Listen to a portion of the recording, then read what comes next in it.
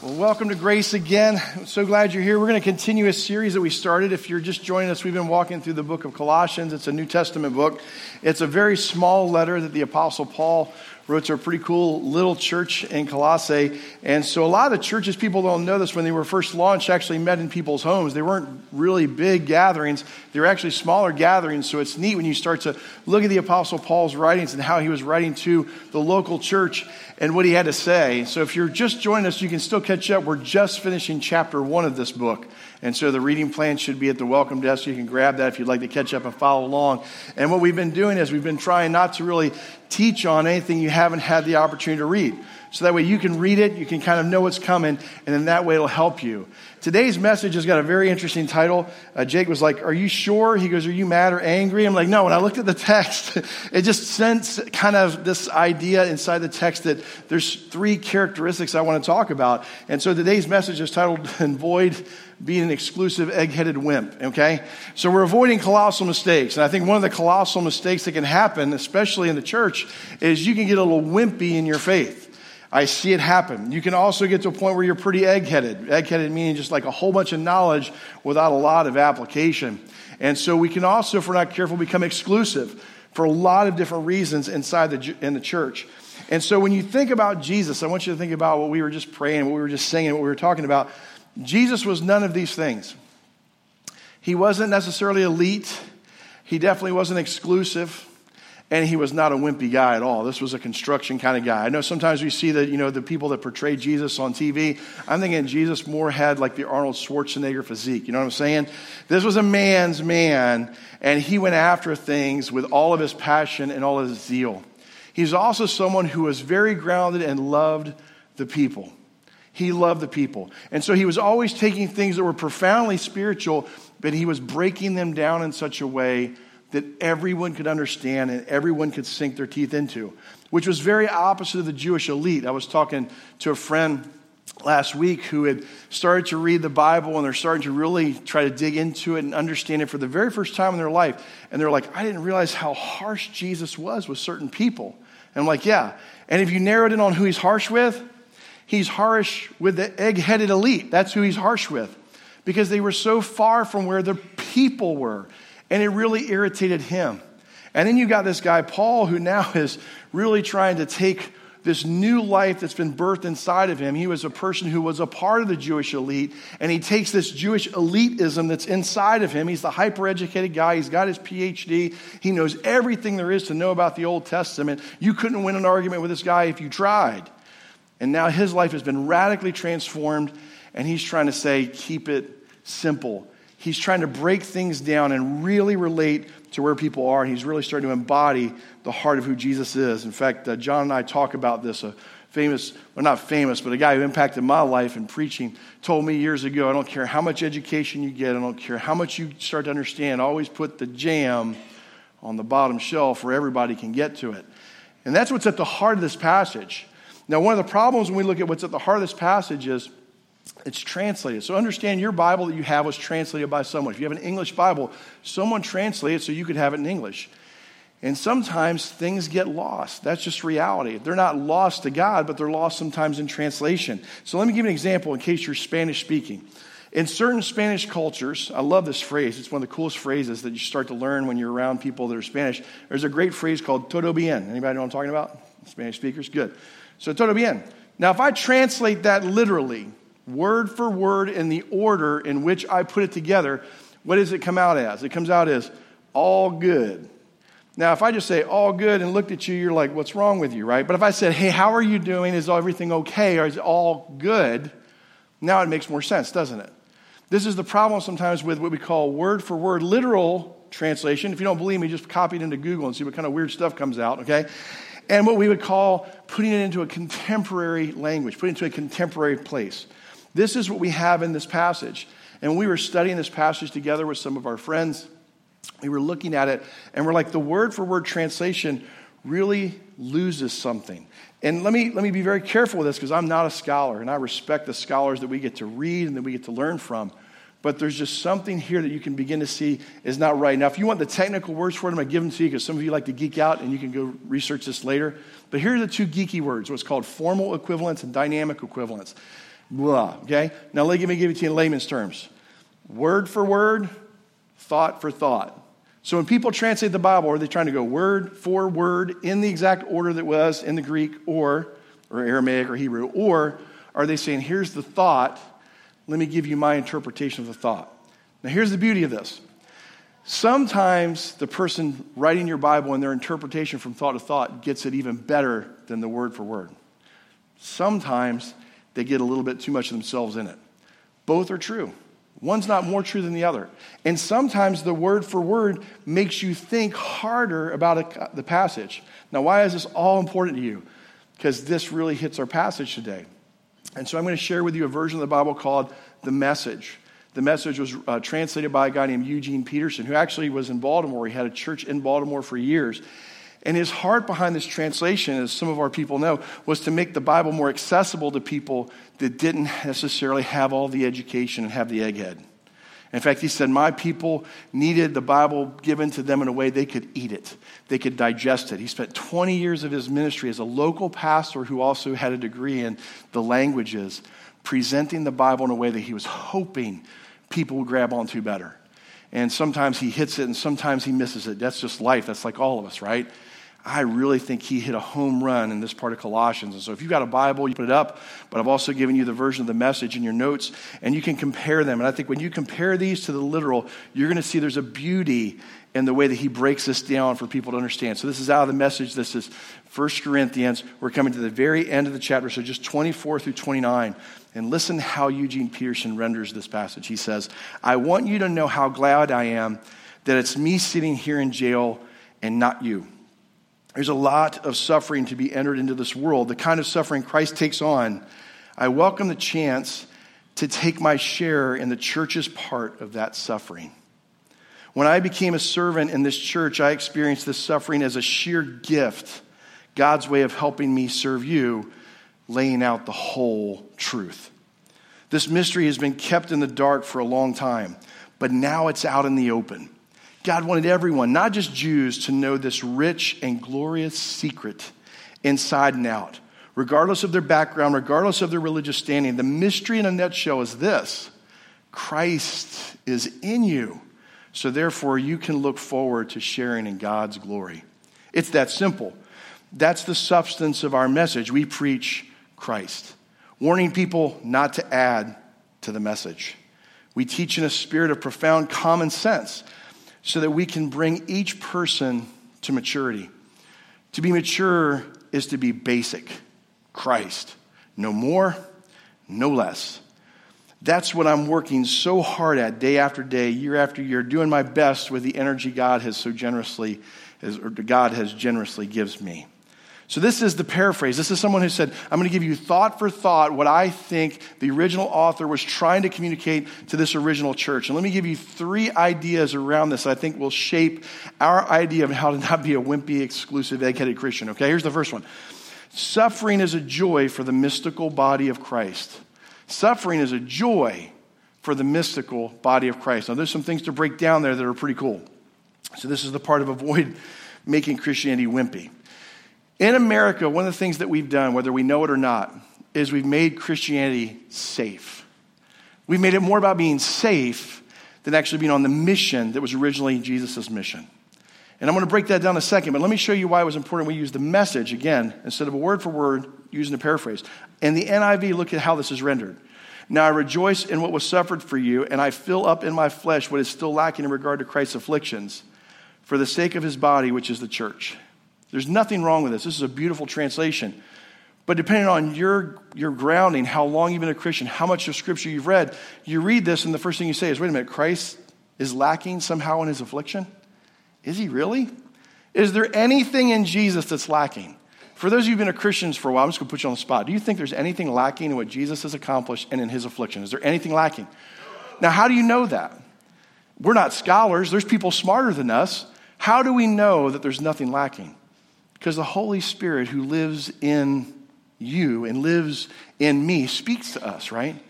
And you know that when Christ went to the cross for you, he accomplished all that was ever needed, right? But the word-for-word translation here gets a little jumbled because it doesn't jump across. There's nothing wrong with what the author has said. There's nothing wrong with what the original text said. It's just when it gets translated into our language, something falls off, doesn't it? Now, some people would argue, well, that's good because it makes you and I research, right? And that's true. It makes us study harder for reading the ESV or the NIV or the NASB, these other translations. But there's just something just right in your face about the message that says that's not what's happening here, is it? Now, before you get confused about this suffering, this idea of what's being communicated, we're not talking about the inconvenience of Christians. And this is where we've lost the whole idea of what persecution is. Some of you think, oh, Lord, it's been a bad day. I woke up and the car didn't start. So I laid hands on the car. I got my anointing oil out. I put a cross on the front of the hood. And God's going to show up and make this car start, right? I'm under heavy persecution. No, you're not. You're just being an idiot, moron Christian. You're getting to the wimpy part, okay? I'm just going to be real with you for a second, okay? We've lost this idea of what real persecution, what Paul's really going through. I love in the message, he says, I'm glad I'm in jail and you're not. Persecution is when the very name of Jesus that you claim to hold on to as your faith, that you begin to be persecuted because you would connect your name to his. And that people look at you and have a supreme hatred because of your faith. Not that they inconvenience your life. This is harsh stuff. If you really want to understand this, grab a book called Fox's Book of Martyrs. I'm going to send you a link today if I have your email. And Fox's Book of Martyrs is free. Y'all like free? Free. It's free on the web, okay? And you can go and get free. Jake's all about free. And you can start to read about some of these early church leaders and what real persecution looked like. And this is what we're talking about when they say that joy is a suffering for the mystical body. Now, what does that mean? Christ lives in you. You are the body of Christ on earth. Now, Jesus has a physical body. He's in heaven. That's real. We can talk about that later if you don't understand that. But he also has a body on earth. It's the church. Everyone who professes him as their Savior. And that means he is here amongst us in one another. We can see him still alive and at work. And that's his mystical body. And people that really understand that they're supposed to be a Christian understand that real persecution, real suffering is a part of the journey, right? Because they look at Jesus' life and they're like, well, God didn't withhold it from him. In fact, it cost him this for our salvation. So therefore, that's a normal part of the Christian journey. And so as you begin to understand this, you start to understand guys like Polycarp. He's actually a guy who was the disciple of John. He hung out with John. He's the one that wrote the book of John, the Gospel of John. And Polycarp died very early on. He was just one disciple away from Jesus. So you got John, then Polycarp. And he was pulled out by a bunch of Roman citizens and pulled out by the Roman government. And because he was professing the name of Christ and would not submit to the rulership of Caesar, he was hauled out into the middle of the square and asked to recant. In other words, to reject his faith. He said, no. He says, but can I give you lunch first? What a guy, right? So the guards that came to get him, he serves them lunch. And he actually loves on them a little bit. And they said, is there any one last request you have before we execute you? He said, yeah, can I get an hour of prayer? And so for 1 hour, Polycarp prayed. What do you think he was praying for? He was praying for this strength that's central to the Christian faith, that he wouldn't fail Jesus. He was not praying to be safe. He was praying that he would not lose his testimony, his witness on who Christ is. And he was brought out and he was put there and he was asked to recant. And here's what he said. He said, 86 years I have served him and he never once wronged me. How then shall I blaspheme my king who saved me? And they lit the fire. This guy was tied to a post, and they put the bundle around and they lit a fire. And interestingly enough, the flames would not consume him. In fact, they were so aggravated the flames wouldn't consume him. One of the soldiers finally put his spear through his side to kill him. And his blood put out the fire, and that's where he died. This guy was amazing. Another place you can read about him is in a book called Play the Man, which we started to read with some of the guys in our group. And when you read about this guy, he was a guy's kind of guy. And when you read about him, you realize this is what suffering looks like, persecution looks like. It's not the inconvenience of us or health ailments that we have. This is what the early church was dealing with, and they were not wimpy at all. These were some pretty verbose people. Another book that I read early on, if it helps you, anybody read this one? It's called Jesus Freaks. DC talked about this out years ago.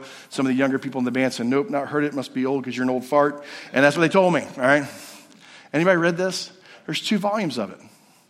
And it's interesting because they cover from the very first of the church to all the way up to the 2000s of different people that really are facing persecution worldwide. I want to read just one of them for you that's a short one, because I want us to understand when he says that they found it as a joy to suffer, what they really meant when they said suffer. Listen to this one, which is, I think, just absolutely fascinating. This one happened in Pakistan, and it's pretty interesting. But the one that really gets me is one that happened not far from here, near a little teeny town in a communist area of Cuba.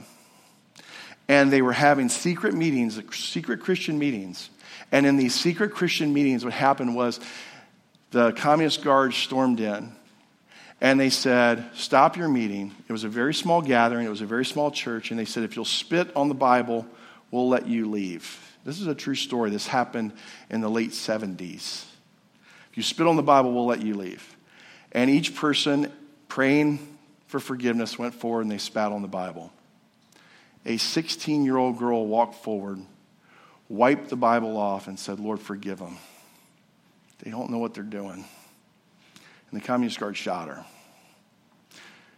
And these people counted it a joy to be sacrificed on behalf of Christ, because they understood what Jesus had done for them. Christianity for us in this country is easy, but it can get really, really hard for people that are living out their faith. And when I read stories like that, it makes me think about the things that I complain about in my faith. I don't know about you. This is from Open Doors USA, which is a website you can go to. And here's the stats today. 345 Christians are killed for their faith this month. Every month. That's the stat for the year. 105 churches and Christian buildings are burned or attacked worldwide. 219 Christians are detained without trial, arrested, and sentenced and imprisoned. This is what real suffering looks like. And yet we here in the States pray for safety. I'm glad Tony was here. I love to serve in the Boy Scouts, and there's a typical Boy Scout prayer, and I couldn't help but think of it, Tony, today. And here's the typical Boy Scout prayer. Every time we start Boy Scouts, right, we say, hey, will somebody lead prayer? And someone always volunteers. And here's the prayer. It's the same one every time in. It doesn't matter who gives it. Here's the prayer. Lord, thanks for getting us here safe. Hope we have a good meeting and give us safe travel home. It's ingrained in us, whether we realize it or not. We pray for things like safety, and that's not what we're supposed to pray for. What we're supposed to pray for is strength. So don't pray for my safety. Pray for my strength. Pray for your strength. Pray for the strength of your brothers and sisters across the world that are still giving their lives for this good news, that are giving their lives for this gospel. One of the things I want to tell you about that I think should encourage you is, if nothing more, it should cause you to pray more for the world, and especially the worldwide Christian population. But it also should help you engage more in missions, shouldn't it? Because these people are on the front edge of it. And some people don't know this, and I'm not always good about giving details. It's just not my thing. But I'm trying to get better at it. Over 12%, by the way, of every offering we collect here at the church goes to missions. I don't know if you knew that. No questions asked. It's already been designated to missions. Over 5%, or 5% every first Sunday goes to the Deacons Fund for missions, so they can actually meet the needs of people that are suffering and working through issues. And some of you recently have started to give to Puerto Rico, and we've almost funded the project that we're going to do down there, and some of you have even started to fund a generator that he needs so that the next time he gets wiped out by a hurricane down in Puerto Rico, he won't lose electricity. This is a giving church. I love the fact that you do that, and that's engaged in missions, but I also want to ask you to pray deeply for these folks. We also recently had the baby bottles that came in. If you see the baby bottles out at the Welcome Center, it's for the Pregnancy and Crisis Center, right? Another way that we can missionally give. You all give so faithfully. I love that. I want you to continue to give because you are our generous church, but also pray. Pray for people that are going through this. So that's when you think about what your day's like and how bad it is, pick up one of these books. And it'll change the way you think about how your day's going bad, because that's what it's like in the world today and what it was like in the early church. And that's what Paul was looking forward to, was his own martyrdom. The second thing when you think about this passage is the mystery provides a simple hope for all people. It's not exclusive. This mystery that's being talked about in the passage, it provides a simple hope for all people. And so here was the problem. The Jews thought that they were very exclusive in this relationship they had with God, and that began to sink into the leadership, and it began to sink into the very culture.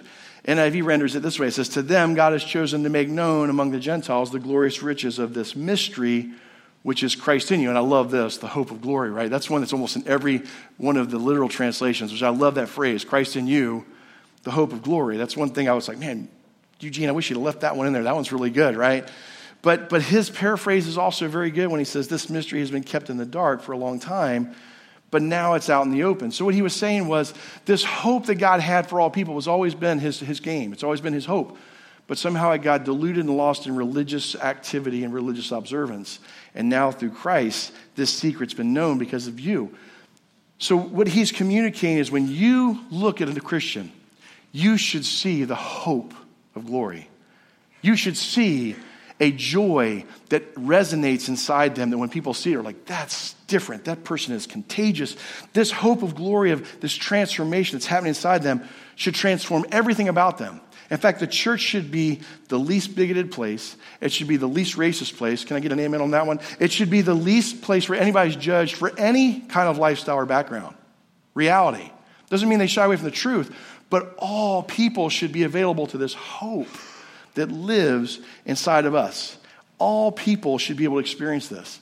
Doesn't matter whether you agree with them, doesn't matter what their political background is, doesn't matter what their lifestyle is, that you and I should so resonate the joy that Christ has put down inside of us, that they're so attracted to it, that once they experience this transformation, this reality of a heart transformation with Jesus, that then their life changes. And then people go, what happened? That's what was happening in the church. And Paul was saying this hope of glory changes everything. And it's a mystery. It's a mystery because it's not religious activity. You didn't just start doing certain steps and you walked through these steps and then you became a better religious person. There was a radical transformation that happened in the lives of people when they got a hold of this Jesus. And their life was so changed that everyone around them went, whoa. I love it. The mystery in a nutshell is just this, right? Look at how he renders it. Christ is in you, so therefore you can look forward to sharing in God's glory. That's amazing. It's that simple. We preach Christ. Paul could have preached philosophy, wisdom, and he could have dazzled us with his education, but he wouldn't do it. He just wanted you and I to know this living, breathing relationship that's only available in Jesus. I heard it said this way one time. I don't know who coined this phrase, but they said it this way. They said, you may be the only Bible someone reads. You ever thought about that? That you and I may be the only Bible someone reads. That their concept of what faith is, their concept of what it means to be a Christian, their concept of Scripture might just be the way you or I live out faith in front of them. And if that were true, what would it look like? Would they see the hope of Christ? Or would they see the hypocrisy of American Christianity? Which would they see? Because they're going to see one or the other or somewhere between those spectrums. And that is what's really at the heart of this passage. The third thing is what my wife tells me all the time, and my grandfather used to tell me, all the time, kiss. And they weren't talking about affection. What's it mean? Keep it simple, stupid. Yeah, and I just thought this is right here. We don't need to be egg-headed about our faith. We don't need to go over the top. We need to keep things simple.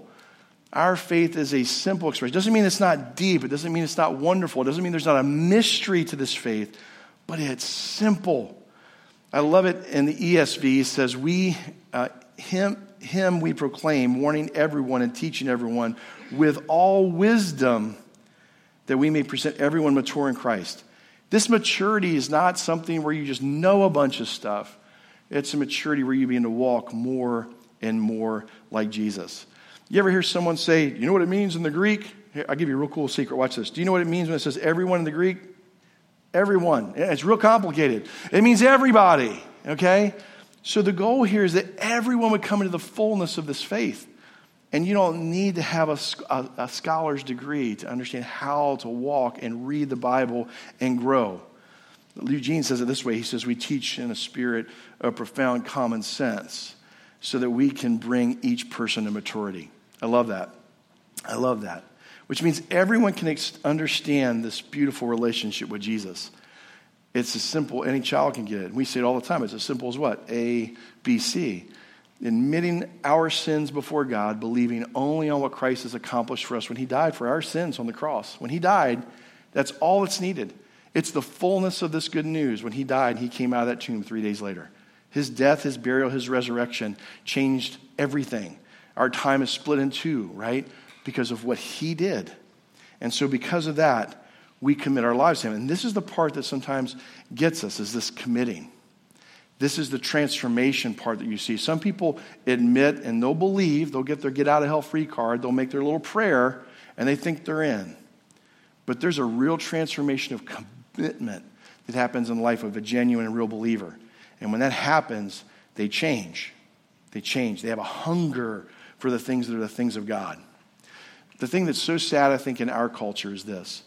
We argue on which translation to read when some people still don't have a Bible to read in the missions world.